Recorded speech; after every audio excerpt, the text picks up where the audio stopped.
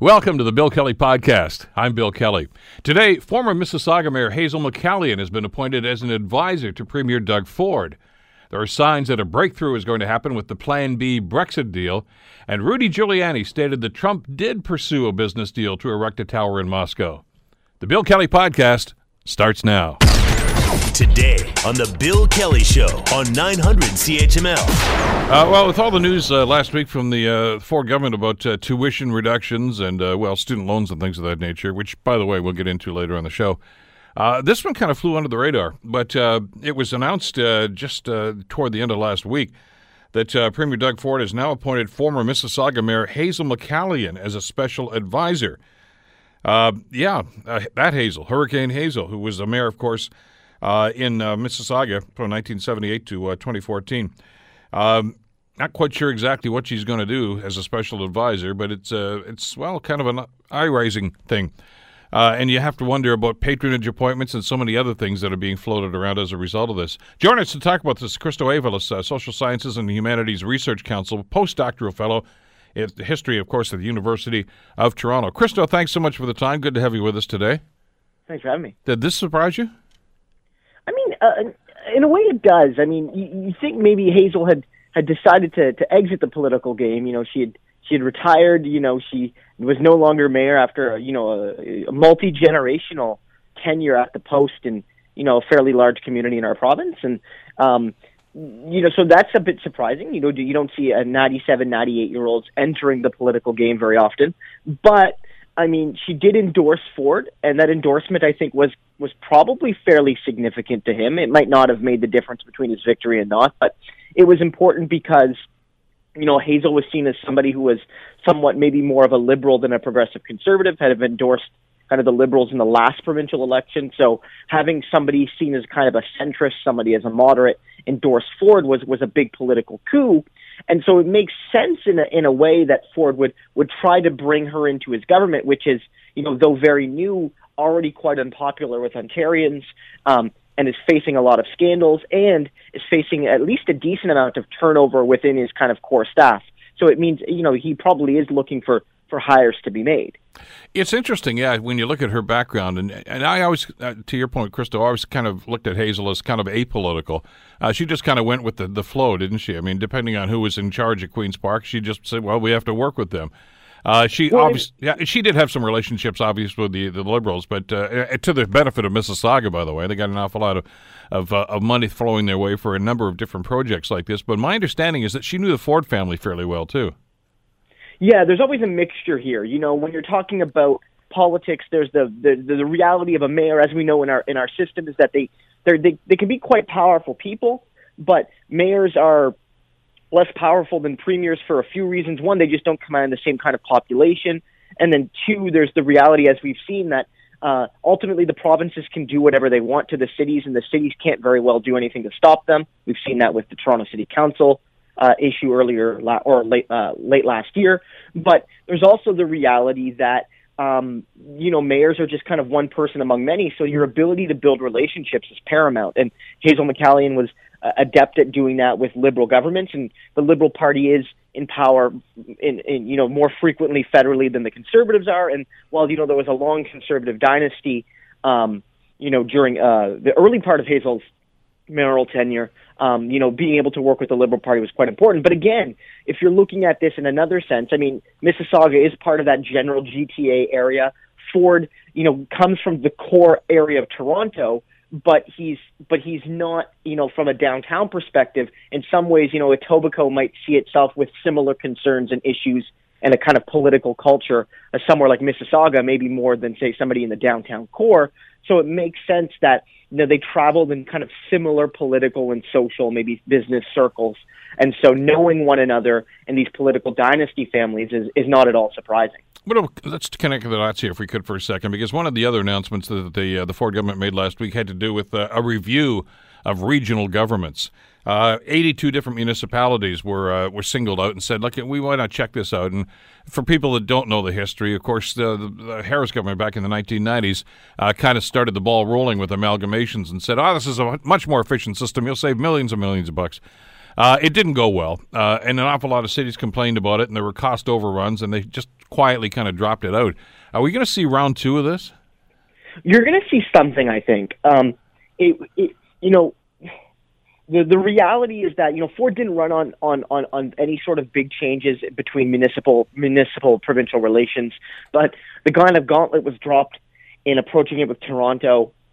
I think the reality there is that they picked Toronto first because I think part of it probably does have to do with Ford's personal grievances with that city council, but also it was a good test balloon to see how people would respond. And people in Toronto were angry, but I don't know if the outrage went truly provincial.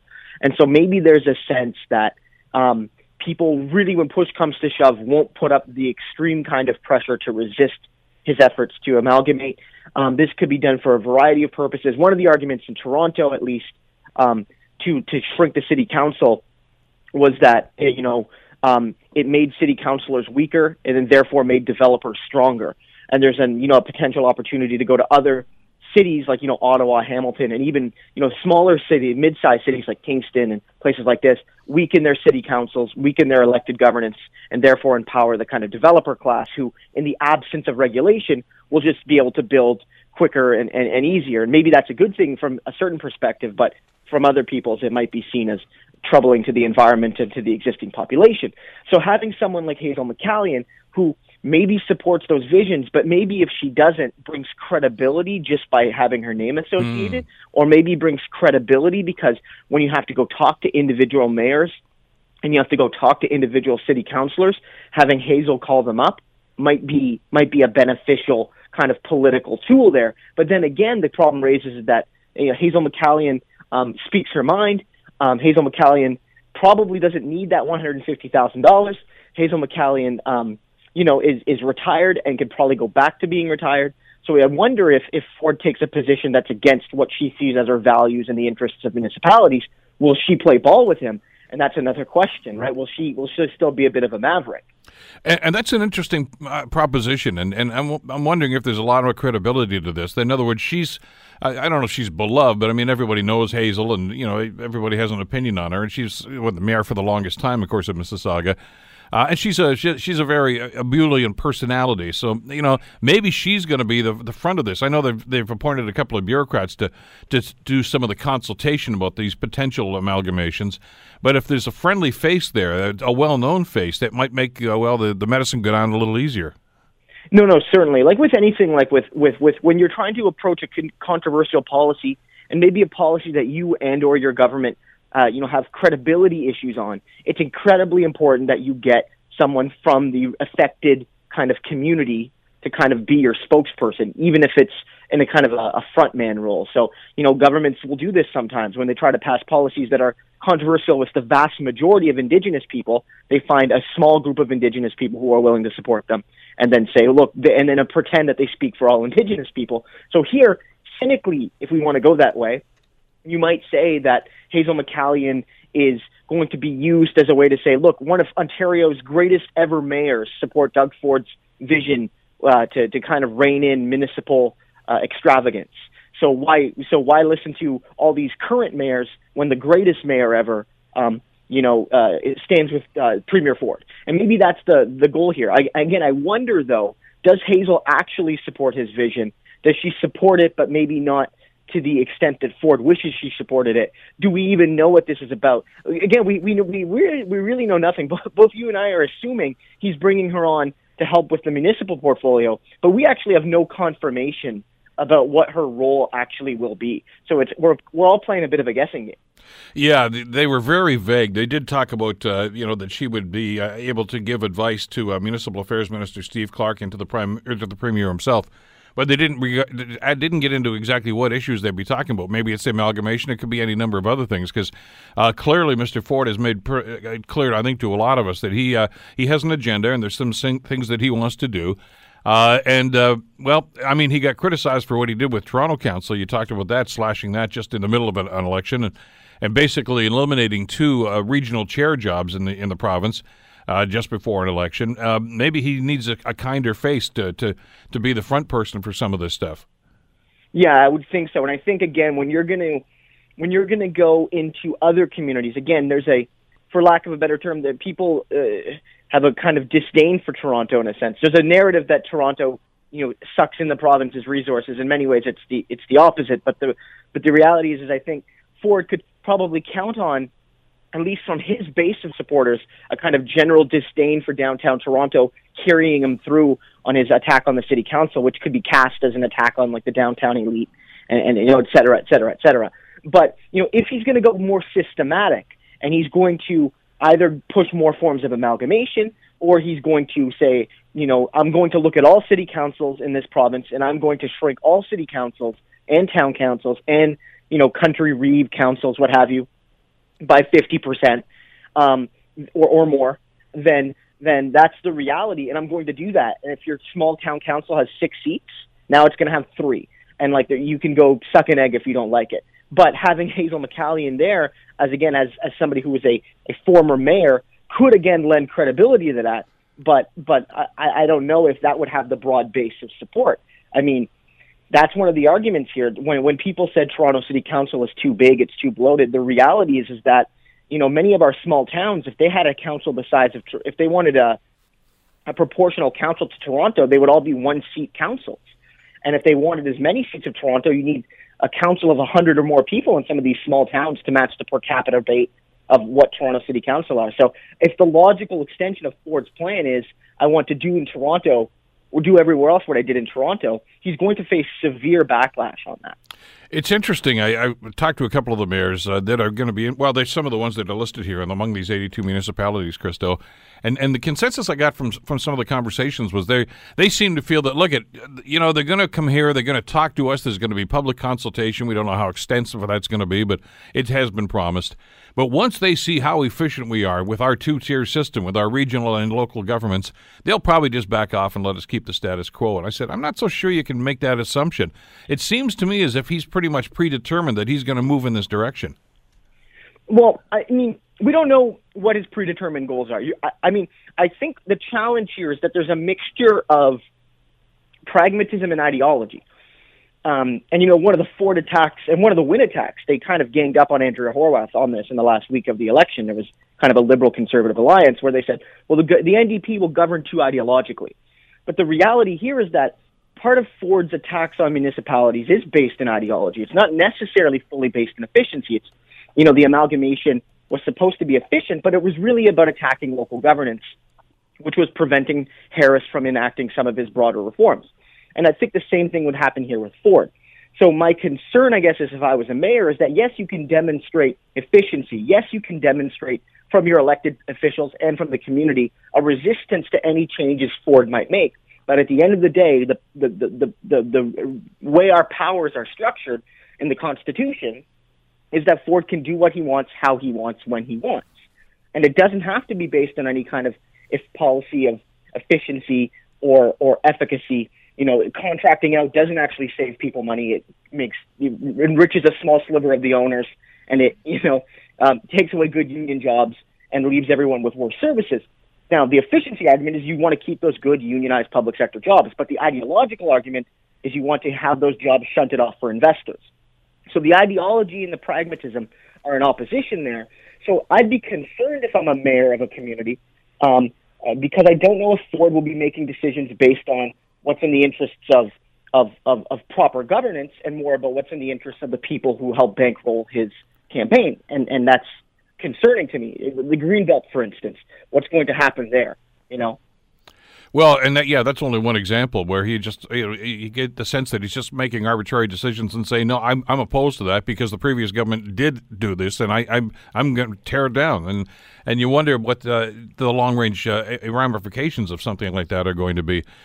Besides, this is all based on the premise, and we got that bill of goods back when Hamilton went through the amalgamation process some years ago, Christo, was that smaller is more efficient. And I don't know if you can make that general assumption, because there's always going to be this call for proper representation. And, hey, I want to talk to my counselor because I've got a problem here. And there was a pushback there, I think, because of that. I know there's always going to be pushback against change, especially for people that are already in elected office.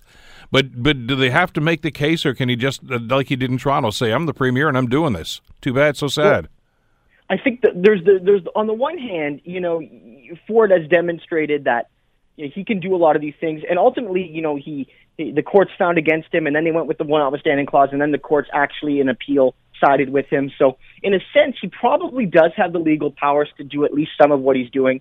And what he's demonstrated is if he doesn't have the powers under the courts, he'll use the notwithstanding clause to override those courts. So you might think as a city councilor or as a mayor of a town that may be affected by a future Ford overture that, there's nothing I can do. The reality is that you have to still resist. You have to still, offer your vision. You still have to challenge the premier, because that's how, you can affect polling potentially. If you're a popular local mayor, maybe somebody who has a similar ideological profile to Ford, yet you disagree with him on these core ideological matters as it pertains to municipal rights and the importance of representative local governance, then you can cause damage to him. And the reality is with some of these things, it's not just about Ford, it's about many of his backbench MPPs who didn't all win by a whole lot of results. There was a lot of close seats between the Ontario NDP and the Conservatives in the last election. And so one of the things people have talked about is his policy to kind of scale back the minimum wage increase, which he actually did have a mandate for, is actually quite unpopular. And so in a lot of target ridings, MPPs are feeling the pressure. And it wouldn't surprise me here that in some of these towns which may be affected by Ford's decision, he gets pressure from his backbenchers saying, look, this is unpopular here. The mayor doesn't like it. The city councilors don't like it. The people don't like it. The small businesses don't like it. All of these people don't like it. And yeah, you might think an election is far, far away, but people's memories aren't as bad as we think when it really comes to how their democracy is affected. So you need to slow your roll. And I think that's the only way you can stop him, because as we know, through formal legal policy, he probably has the right of way. Is this a rural versus urban split? Because we saw this happen with a lot of the Harris policies. There was great division. Small town Ontario loved downloading because essentially they don't have much in the way of social services. So they actually came out as winners. Larger communities, Hamilton, Toronto, Windsor, Ottawa, places like that, were pretty ticked off at the premier when he instituted these policies because it did put a much greater burden on local tax bases. But Harris seemed comfortable with that because he figured my base is going to be the small towns, rural Ontario, and it worked for him for 2 elections. Yeah, I mean, that's partly part of it, right? If you want to talk about things like shrinking city councils and or the downloading of services, amalgamations, things like that, I don't know if that'll affect. I mean, maybe even if you're in a small town, maybe amalgamations help you get services. Maybe 3 small towns equal 1 small city, and therefore you can have newer services. So that is a kind of argument you might have, right? But I think with Ford, he has to be careful. One, Ontario is much less rural than it was even 20 years ago. Population's more urban. Ford does indeed kind of have a lock on rural support, it seems. But I think what's more important for him is suburban communities, and those communities do have significant services. They do have hospitals. They do have schools. They do have parks. They do have, utilities. And he needs to be able to continue to kind of win those suburban areas if he wants to hold on to power, because he's going to continue to become further unpopular in the cities, my feeling is. And, there's a risk there if he drops seats in, say, the northern part of Toronto proper, but he continues to pursue policies that make, the suburban communities angry. It could really put him in trouble. I think, again, it depends how he approaches this. If he goes and he says, look, I want to attack public services, specifically he wants to contract out public services and force municipalities to do that. Maybe, again, as you say, small towns with limited public services don't really feel anything, but medium-sized cities and above do. But if he wants to attack the structures of local governance and actually start saying to councils, look, you can't have a 6-person town council anymore. You need a 2-person town council because that's what you're allotted to according to the system we're going to use. Or we're going to take 20 towns and merge them into 1 town, and the amalgamation is so severe that you start eroding people's sense of community, then that will cross urban and rural boundaries and create trouble. So I think how he approaches this is quite crucial if his goal is to make systematic political change, yet not anger his base, which, as you know, is in rural Ontario and suburban Ontario. He has to look at specific ways that he can target Ontario's biggest cities, but not their suburban commuting kind of like enclaves, and that's going to be a challenge. It is. Christo, thanks as always. Appreciate your time today. Thanks for having me. Christo Aivalis, of course, social sciences from the U of T. Going to be an interesting year from Queen's Park, sir, for sure. You're listening to the Bill Kelly Show podcast on 900 CHML. Big problems, of course, across the pond with British Prime Minister Theresa May. She is set to unveil her new plan to break Britain's Brexit deadlock. And it looks like the new plan is going to be a lot like the old plan, which got soundly defeated by Parliament last week. So I don't know where she's going on this, what the chances are. But let's ask Marvin Ryder, of course, from the DeGroote School of Business at McMaster University here in town. Morning, Marvin. How are you today? I am fine, thank you. A lot better than they are in Britain these days. Well, yeah, this is going on, and it just seems as if they're going in circles here. I mean, there's the political element to this. There's certainly the economic end of this, too. And poor Theresa May doesn't seem to know which way to go. Well, fair enough. So let's just take you back. A couple of years ago, Britain had this wonderful referendum. 52 to 48, 52% of people voted to leave the European Union, 48% voted to stay. David Cameron, who was Prime Minister at the time, then resigned, said clearly I'm the wrong person to lead this. Theresa May emerged. Even though she had campaigned for the stay side, she said, okay, I'll be Prime Minister and I'll help lead you out. They evoked the magic clause that begins a countdown clock, and that clock expires on March 29th of this year, 2019, at which time Britain is supposed to, quote, leave the European Union. Now, the whole problem here is, how do you leave the European Union? How do you unscramble the egg? So Theresa May has spent the better part of a year and a half, negotiating with the European Union terms of an exit. What she was trying to look for, I'm going to call, is a soft exit, in which Britain leaves some of the more controversial aspects of the European Union, at least controversial to Britain, things like control of their borders and taking in refugees, but would remain for the most part of the economic ties to the European Union. So we'd still free trade, we still wouldn't have tariffs, we'd still be able to get access to all those wonderful European markets. We're just going to take control of those things that bother people at home. In making this negotiation, Angela Merkel, the Chancellor of Germany, and others in Europe said, you know, we're not going to make this too easy for you, because you could become a precedent. If one person gets upset with a small part of the European Union, they want to threaten to leave but stay in everything else. In fact, Angela Merkel's first strategy here was that you have to leave everything, sit out for a little while, and then we may let you back into a couple of things. Anyway, through all of that, Theresa May was finally able to get a deal and say, okay, good, let me take this to Parliament and get it ratified. Well, as you noted, a week ago it was shot down, 202 for, 436 against, resoundingly defeated. She then, a day later, had a vote of non-confidence in her government. That she survived. So oddly enough, the people who didn't like her plan still believe in her and what she's trying to do. And she was then told she needed to bring a new plan forward today. Now, there's been no time to negotiate anything significantly different than the old plan. So you're absolutely right. I suspect that what we're going to see today is a near carbon copy of the plan from last week, although maybe a few things are dropped or added. It's not clear at all to me, as you pointed out, whether any of this is going to become acceptable to the British Parliament. So then, really this gets us into a whole set of scenarios about where this may go. Well, and, there's one element of it, Marvin, about whether or not the British Parliament's going to accept any of the things that she may present today. We're not sure if the EU is going to accept them, because they've been pretty steadfast and said, we're not changing. That was the deal. You guys, I don't want any I's undotted or T's uncrossed. This is it. This is it. Take it or leave it. And now she's trying to find some wiggle room here, and I'm not so sure they want to give it to her. Right. Well, first let's talk about a Plan B, if you will, from the European Union standpoint. Plan A is the deal that we negotiated with you. We gave you some concessions. We weren't completely happy with them, but okay, that's the deal you've got. Now, if you don't want that deal, we have a simple Plan B for you. Just leave. Just go. Don't let the door hit you on the way out. Just go. What we call the absolute unplanned exit. Just go. And then we can talk later about having you come back into some things. Now, that scenario scares a lot of people, because there are good reasons to keep economic ties to Britain as well. Britain has benefited from the European Union with a number of financial companies setting up their head offices in England, but as a way to enter the whole EU. If England is out 100% from the EU, then why are they in London? They're going to have to pack up and move and go to Frankfurt or go to Paris or some other place. It could be just a bedlam in the next few months and very devastating to the English economy. From her standpoint, there are a couple of different Plan Bs.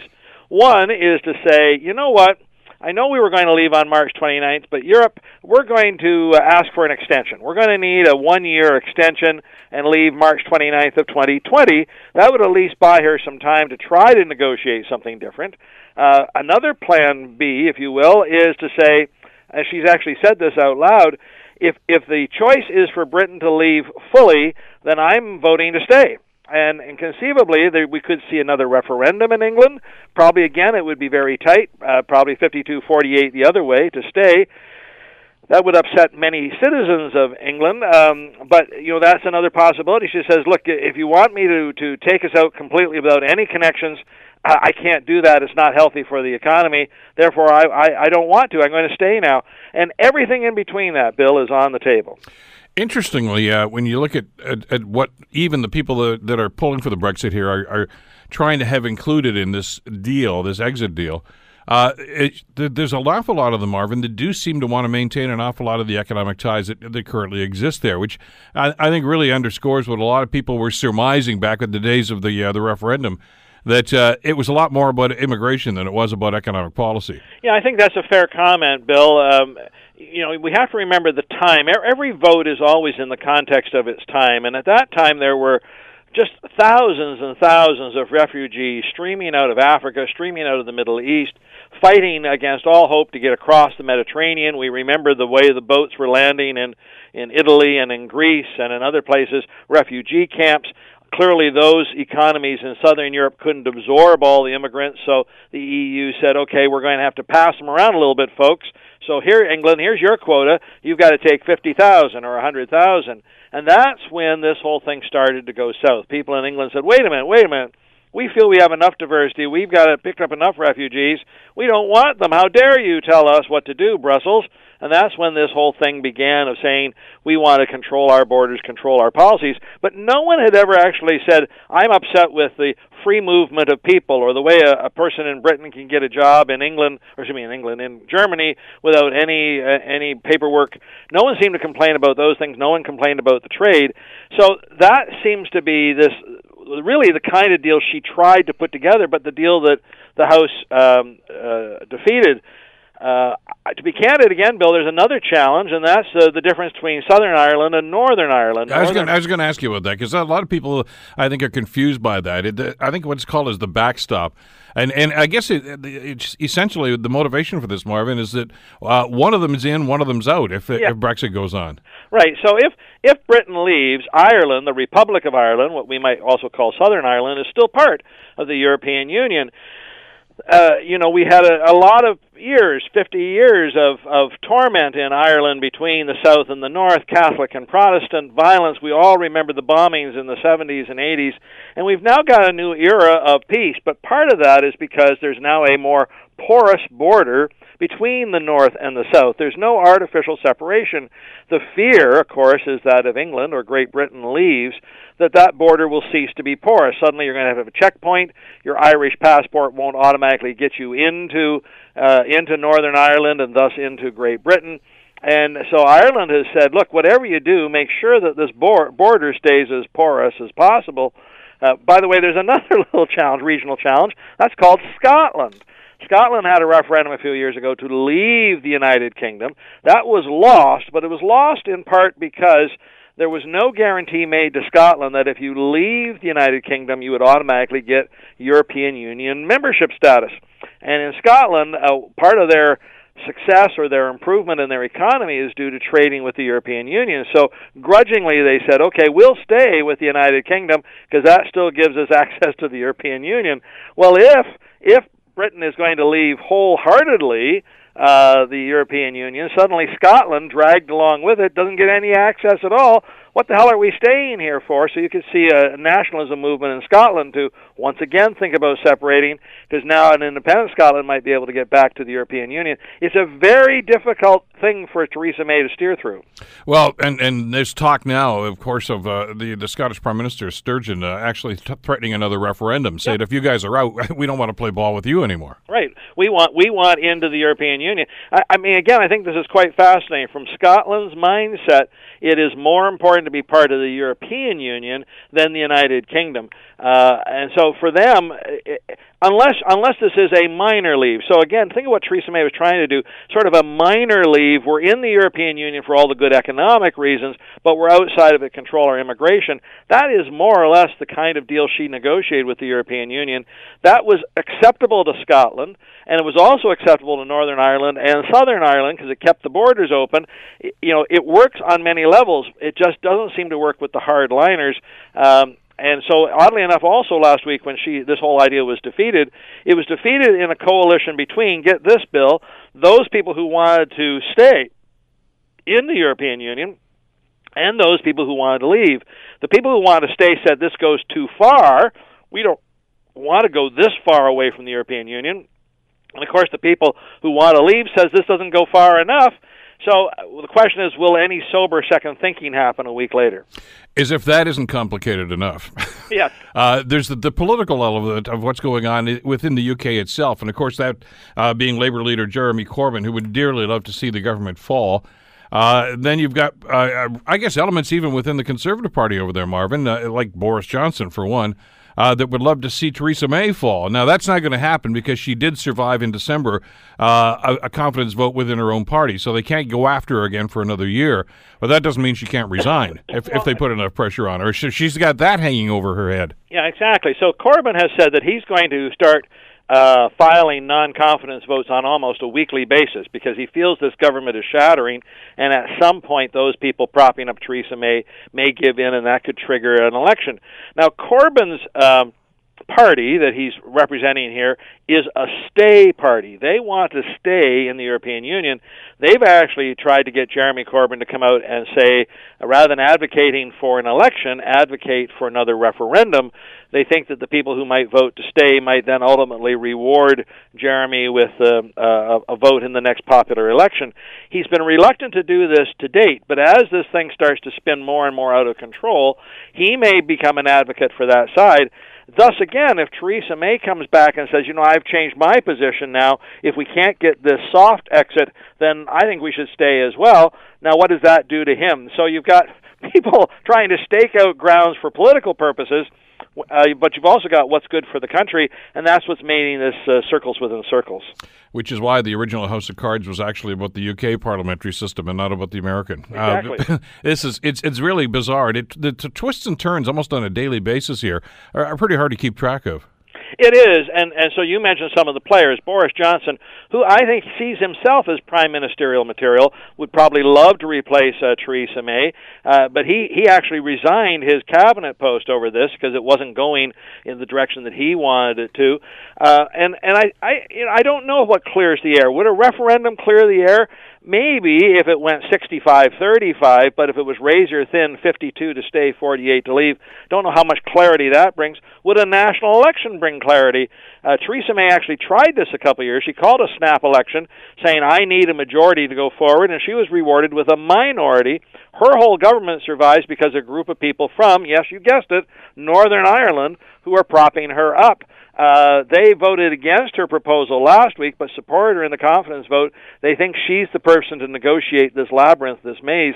It is complicated. And one more quick thing, Bill. I have been absolutely stunned that the North American stock markets have been ignoring this story.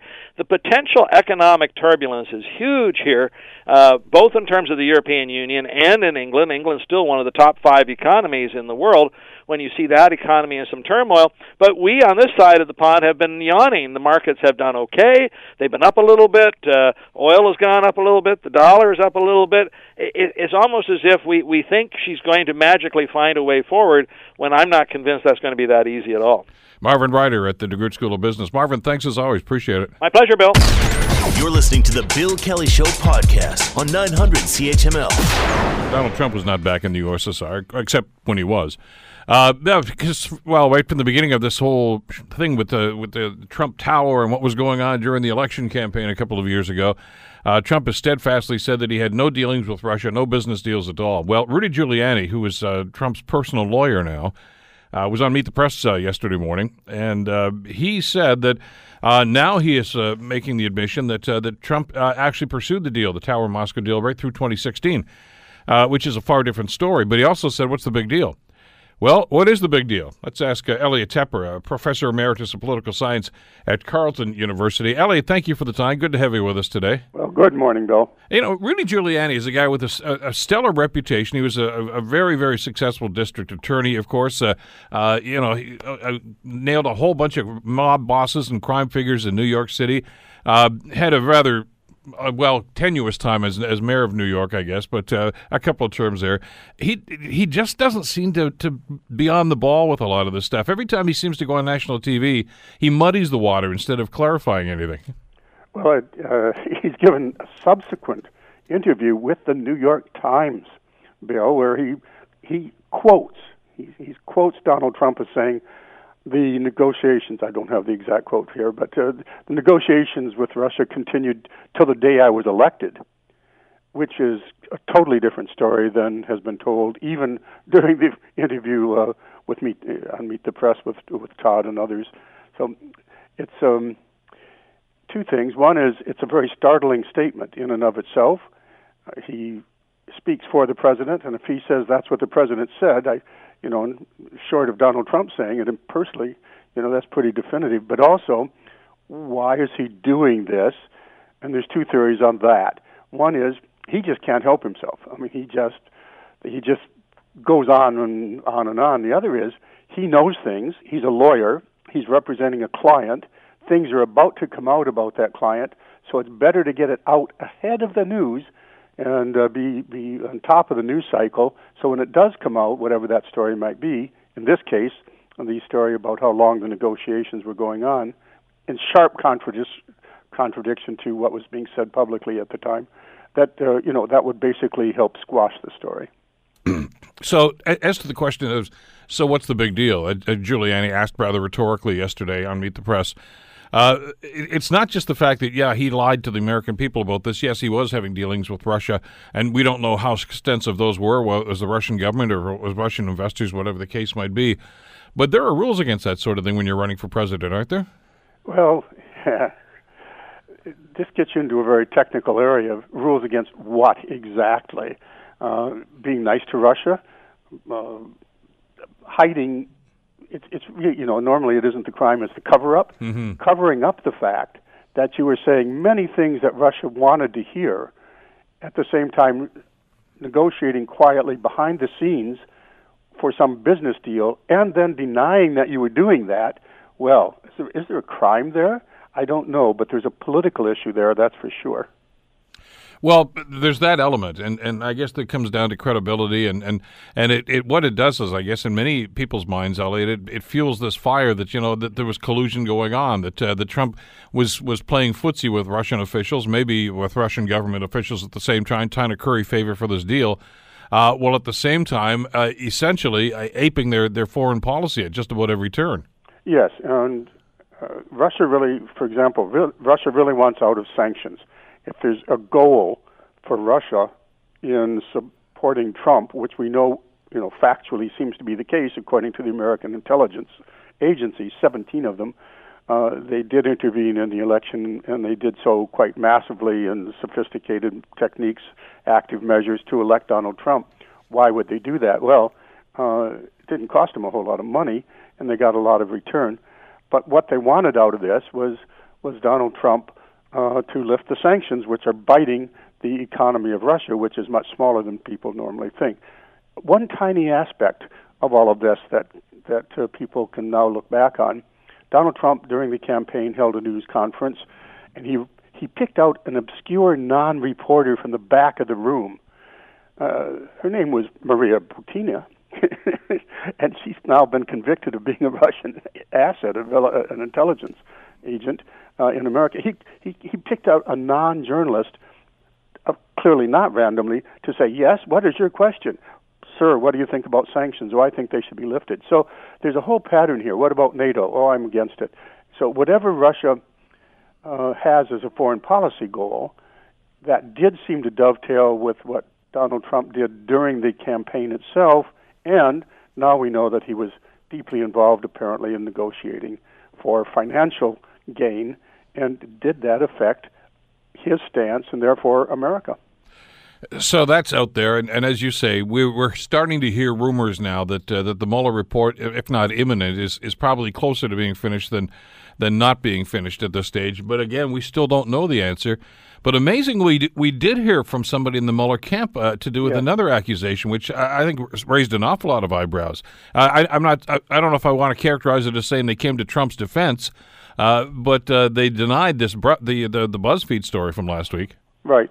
The story, for those who haven't followed everything like you and I do day to day, was a fairly well-known source, Buzzfeed, which has a reliable track record in other areas, came out with this astonishing report that Donald Trump specifically told Cohen, his fixer, to lie before Congress, and that in turn would be a crime, and therefore you're into impeachment territory. And it was quite the stir for 24 hours or 2 news cycles, saying, if that's true, everybody said, then we are now going to start investigating possible impeachment. And then, as you suggested, the rare, unprecedented statement by the Mueller camp, this is the tightest part of anything in Washington. Nothing comes out of that camp. They have a spokesperson who called everybody in and said, look, what you just have heard through BuzzFeed is not accurate. So, therefore, Cohen was not directed to lie to Congress about the Trump campaign. So this was in itself, this became a news story, and BuzzFeed, by the way, is standing behind their statement, and they're saying 2 things. One, we still think it's true, and yes, others are now speculating, well, maybe it wasn't true that the source was the Mueller investigation. That's why Mueller had to react. There were statements, what BuzzFeed said is they got it out of the Mueller people. And Mueller said not so. Well, maybe they didn't get it out of Mueller. Maybe they got it out of the court systems in New York State. So this story is still going on, but the main story there was a sudden flurry that, yes, we've got the smoking gun. No, we don't have the smoking gun. Well, and therein lies, I guess, some of the speculation that's come out of this. And you're right. Because there's a couple of parallel investigations, the Mueller investigation, but also the one that's going on in the Southern District of New York. And they're the ones that actually laid the charges against Cohen. And we understand now that they've got hundreds and hundreds of pages of text messages that he has sent and received over the years. Right.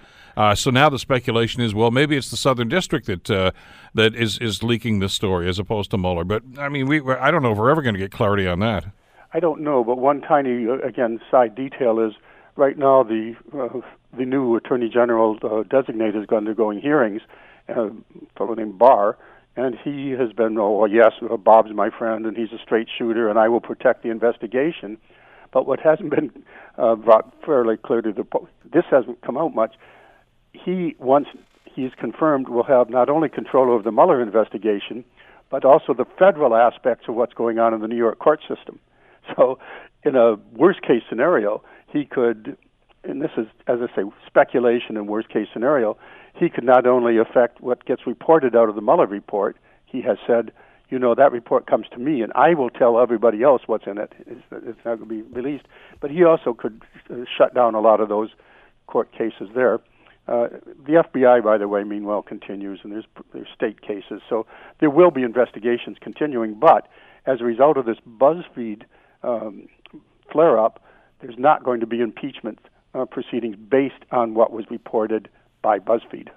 Just on that point, Elliot, I think there's a distinction to be made here, because I know a lot of people are looking at this, and I think Giuliani was hinting at that yesterday on Meet the Press, look, this is not indictable, this is not felonious activity, but the bar is not that high when it comes to impeachment, is it? Well, it's a different bar. Not that bar. high crimes and treason, high crimes and misdemeanors is the constitutional situation. But this is ultimately political.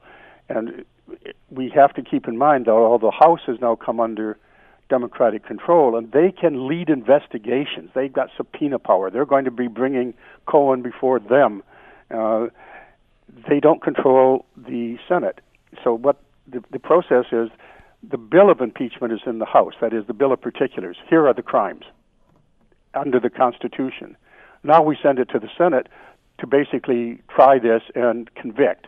If convicted in the Senate, then and only then is the president removed from power. The Republicans not only control the Senate, it takes 67 votes to have that majority there, that type of majority, supermajority there, to do the convicting. And that's, at the moment, unless something very dramatic comes out, that's an impossibility. So it's a moot point, really. I mean, even if the Democrats in the House decide, okay, there's enough evidence here that we're going to go through with this, it dies as soon as it goes to the Senate, not unlike the Bill Clinton impeachment process from some years ago. But remember that Nixon did have to resign because the Republican elders went to him privately and said, "Sir, you can't survive this. So we're delivering the message that before we have to vote on it, you're going to lose that vote." And he did resign accordingly. So it will take something very specific to have an impeachment process that goes through all the way, and we don't know what Mueller has. We don't know what all those other courts have. We should probably go back for a moment to what's leading to all this discussion, which is the Buzzfeed report and Cohen's testimony.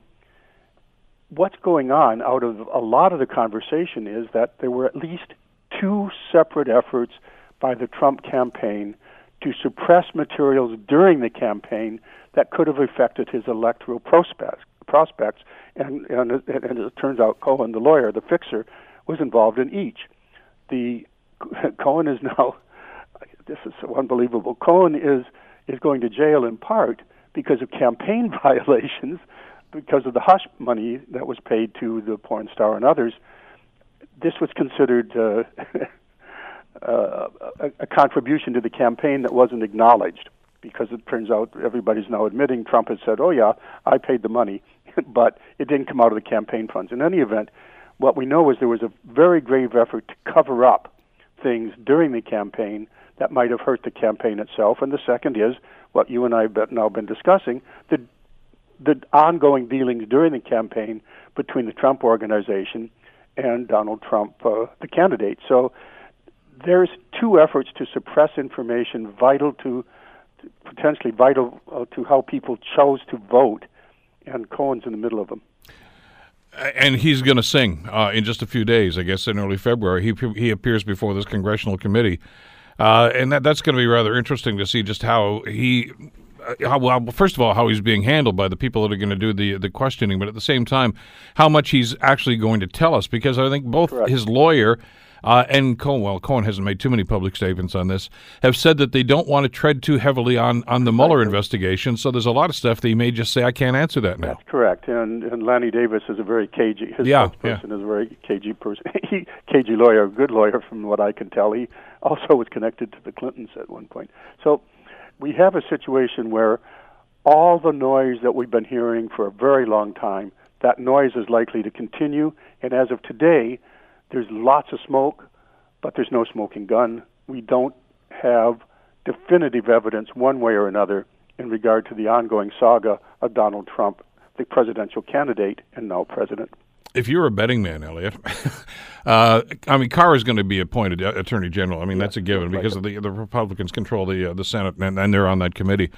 Are we ever going to hear what's in this report, or are we just going to get his version of it with redacted sections, et cetera, and things that national security? I mean, that's a great excuse to take whole sections of testimony out and say, no, you can't allow that. You ask me to what degree should we all have faith and trust in Barr? Yeah, and there's reason to be concerned because he is notoriously and famously not long ago wrote a 19-page memo which in essence said the president has great leeway in executive power, and those investigating the president have severe limitations on what they can investigate and how they do it. that raises a lot of red flags as to truly how nonpartisan he will be. The president wants somebody as Attorney General to defend him, and that's not actually the technical role of the Attorney General. It's an autonomous agency, but there's a lot of concern. I don't know how justified, but a lot of concern that basically he campaigned for the office, he's getting the office, and what is he going to do once he's confirmed? Well, obviously serve as another acolyte, not unlike what Matt Whitaker, who's the acting AG, is doing right now. Well, that's unknown. He says, I'm independent, and anybody who knows me knows I'm independent, and I will defend Mueller. But again, he can say anything he wants up until his confirmation. Once he's confirmed, he can do anything within the law that he wishes. But you need to read between the lines. I mean, when Carr was testifying the other day there during the questioning, you're right. He was, Bob's my buddy. Bob, I got great respect for Bob, and I'm going to make sure that he finishes that report. But he did not say he'd release it. He may let him finish the report. It may never see the light of day. Well, he said within the constraints, I will release it under the parameters and all. By the way, I didn't, although I watched a lot of that testimony. It was very interesting. His views on Roe v. Wade apparently didn't come up prominently, and that's going to be an ongoing issue once he's confirmed. So there's many aspects to this nominee that possibly could raise red flags for people. And meanwhile, we have Ruth Bader Ginsburg, who's very, very ill, and it's not at all impossible that Donald Trump will be able to appoint yet another Supreme Court justice, and the Judiciary Committee won't be able to block it, although questions can be raised, so that the Supreme Court can tilt ever further to the conservative side of the spectrum.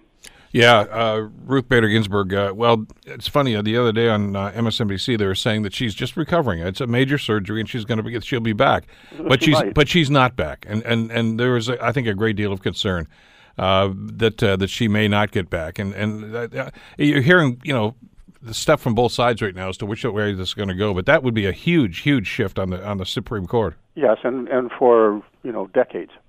So as you and I have discussed over a long period of time, don't just look at the circus, look at the sausage factory. That is, don't just get caught up in the day-to-day drama around Trump, as fascinating as it is. Look where policy is being made and how it's changing America. And policy is being made up until very recently by 100% Republican control of all levers of government, and now increasingly over the Supreme Court as well.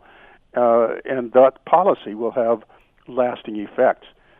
Whether you like those effects or not is, of course, up to you, or up to the American public.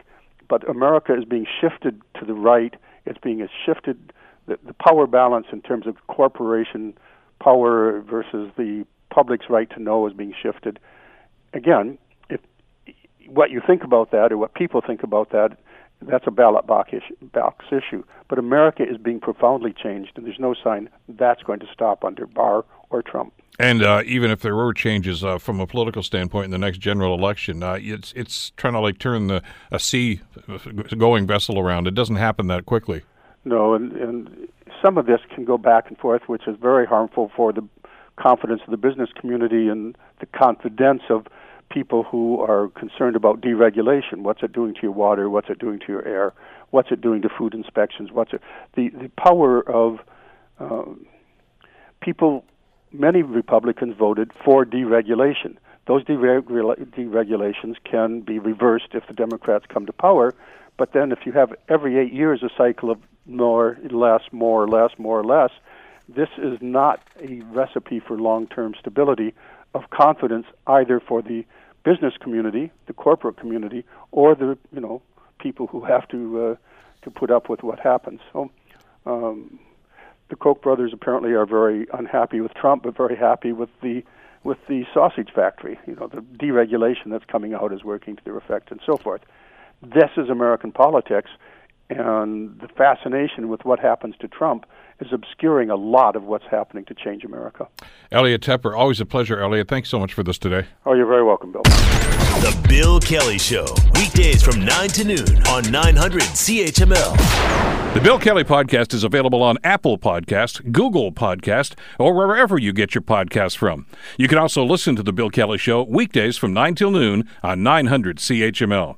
I'm Bill Kelly. Thanks again for listening. And don't forget to subscribe to the podcast. It's free. so you never miss an episode. And make sure that you rate and review.